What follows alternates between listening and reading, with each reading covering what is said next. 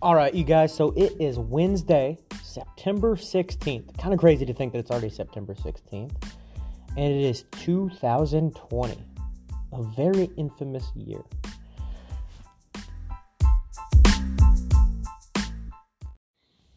All right, so what I want to do here is I want to kind of shift gears on these Wednesdays. So I know this is our first time doing one of these Wednesdays. I don't have a thing to call it yet, and I think calling it like Wacky Wednesday or Weird Wednesday or anything too cliche like that is lame. So if you have any ideas, let me know. I do, however, want to keep it on the topic of environmental science. So generally on these Wednesdays, that's what we're going to talk about. We're going to be talking something that connects to environmental science. I will also periodically be having guests, either on these Wednesdays or sometimes in our usual podcast. All that being said, let's go ahead and get started and just have a quick talk. So I struggled quite a bit here because I didn't quite know what the topic should be, right? So it's a Wednesday. I don't want to have it be like curriculum, like all you're doing is learning, right?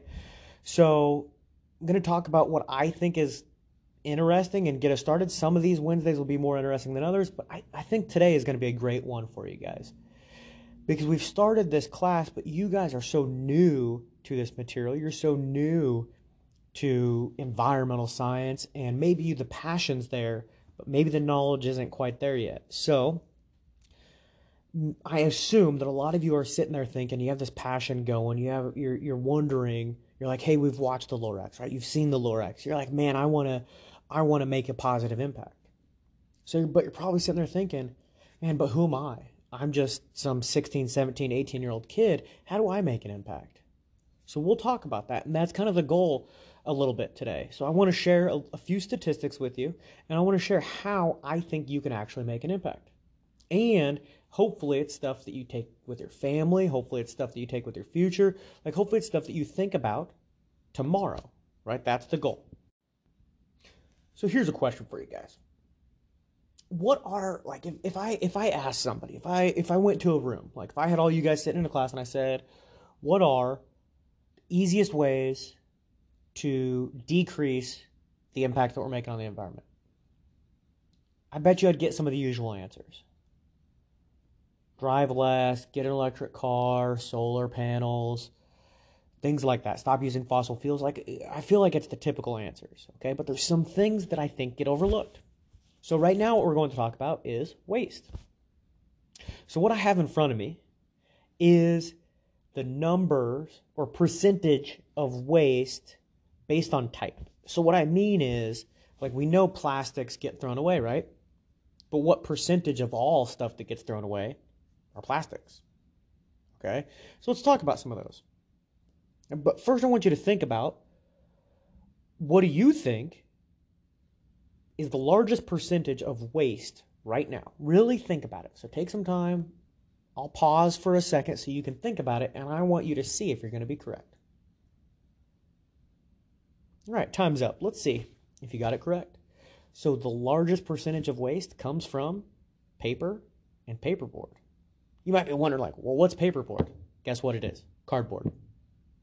Okay, so that's what we're talking about. Okay, we're talking about anything that derives from paper, right? So if you're in a class and you do some paper, you throw it in the trash, that counts. If you order something online and it comes in a cardboard box, that counts. And that's the key thing. That's why I'm choosing this to talk about. Because when's the last time you, your family, or somebody you know ordered something online? Like, how much of what you throw in the trash are boxes from stuff that you ordered or bought? Really think about that. 25% of all of our waste comes from that. Think about that. So we're talking about how you can make less of an impact. Did you really need to order all those things online? Like, when's the last time you ordered something from Amazon? Or wherever, right? You order something wherever. When's the last time you ordered something online and it was like something really, really tiny and it came in a big box, right? Think about that. Like, I know I've done that, right? And you think like, well, that's a waste, okay? You might still be sitting there thinking, yeah, but how am I going to make an impact? So really think about this. Could you cut back on that, on some of that stuff you're ordering? Could you ask your family to? Could you go somewhere local?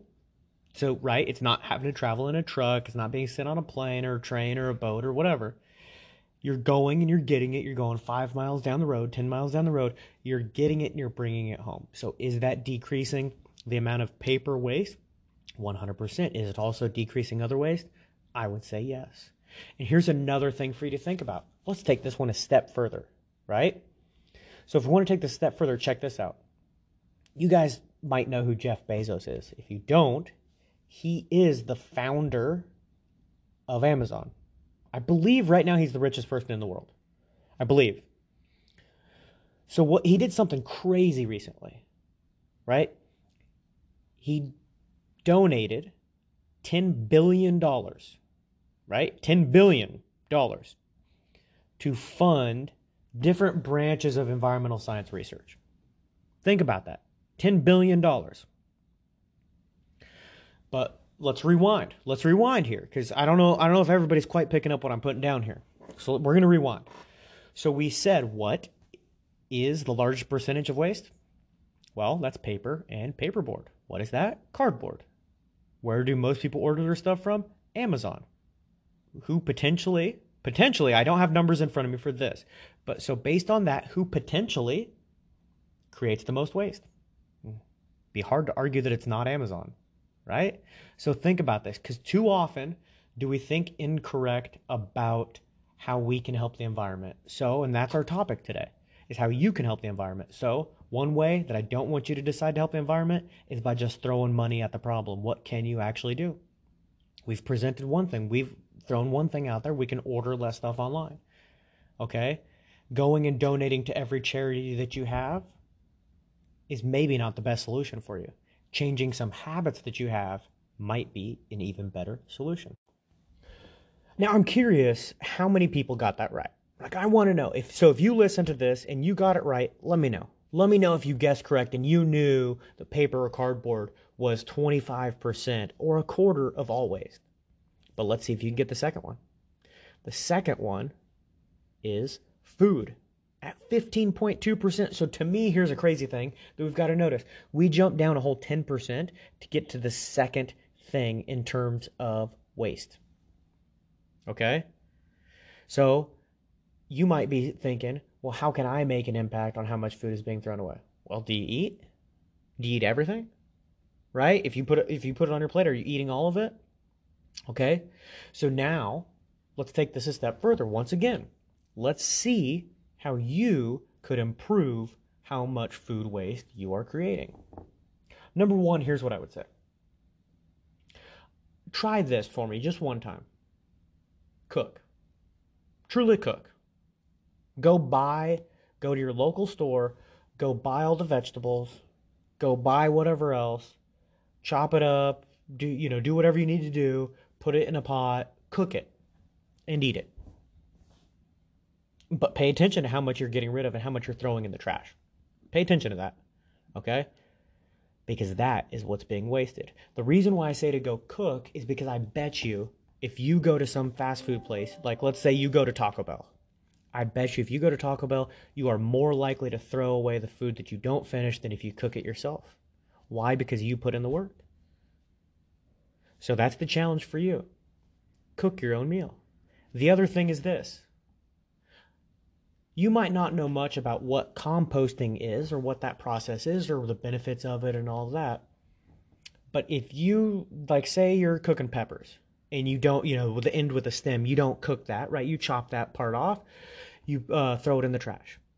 If you took that and you go just throw it on the ground in your backyard, guess what? Over time that breaks down, it becomes more soil and you're adding nutrients to the soil. So basically what I'm saying here is of that 15.2%, almost all of it, a large percentage of it, because the things that we can't compost are dairy products, meat, and you typically don't want to compost citrus. Most other things in terms of food can be composted. So a large percentage of that food could actually be adding nutrients to your soil. And then guess what you could do with that? Grow more soil. So the challenge for you is go cook your own meal You want to take it a step further? Grow your own food. The next thing that we're going to talk about is technically not third. It's actually by a very small margin fourth, but it makes sense to talk about it after food because this next one is yard trimmings. If you have a lawn, most likely at some point somebody has mowed that lawn. If you have bushes, maybe you've trimmed some of those bushes. Maybe you've cut up branches from your tree, you've picked up leaves, whatever it is. What happens when that organic material breaks down? Where does it go? Most people take it, they throw it in the trash can, trash comes and picks it up, and it goes to a landfill, never to be used again. What if you put that with that percentage of food that you threw away in a bucket or in a pile, and you covered the pile, you let it sit there? Do you know what would end up happening? Well, if you don't, I'm going to spoil the ending for you. That would actually end up making some very, very nutritious soil.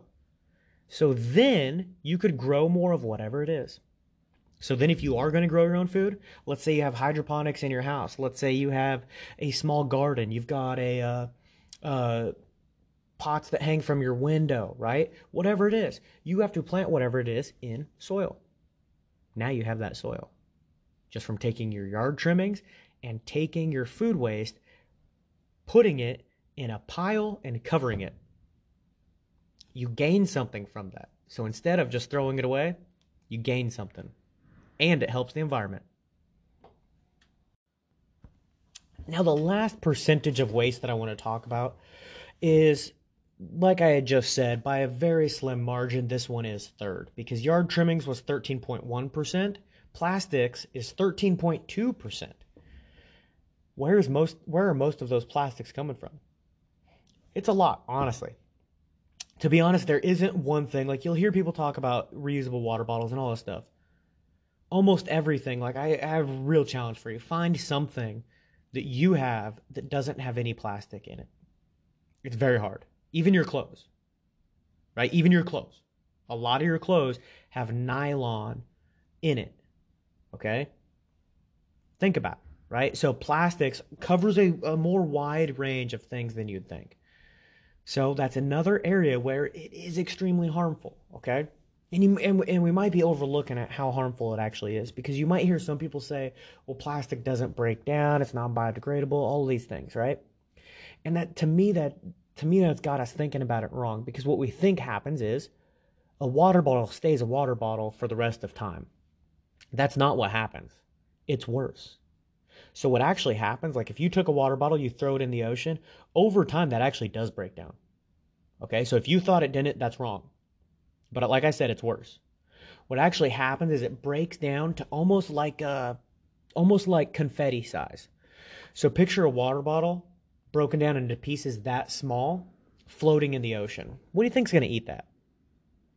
Right? And so if you, like, I got a challenge for you. Go look this up. Go research this. Go just type in these two things. Albatross, plastic. Albatross are these amazing birds. They basically look like a souped up seagull. And so what they do is they fly around in the ocean, and like many birds, they're opportunistic. So if they see something shiny, they assume it's a fish. They try to eat it. So they end up eating a lot of plastics. The plastics don't necessarily kill them, but it makes them feel full, right? So they think that they're not hungry. Little do they know they're actually starving. So if right now you happen to look up that image, what you're actually looking at in front of you would be the stomach of one of these albatross. And what you see is just like an insane amount of plastic debris. So if you guys remember, we've talked about what an indicator species is. One of the best examples of an indicator species was a bird. So what is that albatross telling you about the health of the oceans?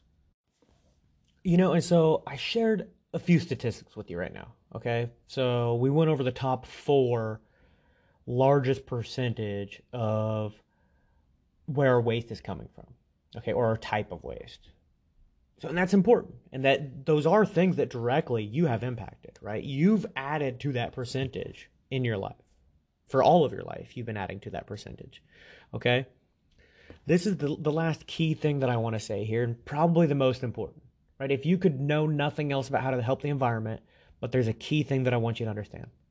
It's this one word, moderation, okay?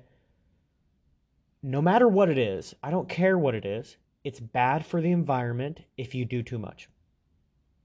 I don't care what it is, it's not bad for the environment if you only do a tiny bit. Think about that, right? Really think about what I'm saying here, right? We know burning fossil fuels, especially if you are not properly filtering the air, that creates a lot of pollution, acid rain, several, like we go down a long list of the effects of that, and we will talk about that. But we know that that's the truth, right? If the whole world only had one coal plant, it doesn't matter how bad that coal plant is, it's not going to be an issue, right? So now here's the thing. Based on what we've talked about, it's the fact that we don't have moderation that is the issue. So paper was number one. How are you going to moderate the paper waste that you are creating? Number two was food. How are you going to moderate the food waste that you are creating? Yard trimmings and plastics. How are you going to moderate the amount of waste that you're creating? Guess what? It starts with moderating your consumption.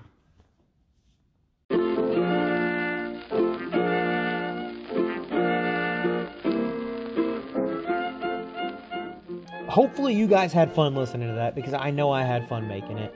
I'm really hoping that everybody learned a lot about those two subjects. I do want to end with one quick thing. I think it's great that we can learn this way. I think it's amazing that you guys have the opportunity to learn from listening to somebody like this. That's great. But don't ever take away from the fact that you can go out there and see some of this stuff that we just talked about. So when you get the opportunity, please, please, please, go explore, do it safely, and go experience some of these things that we've talked about. Thanks for listening.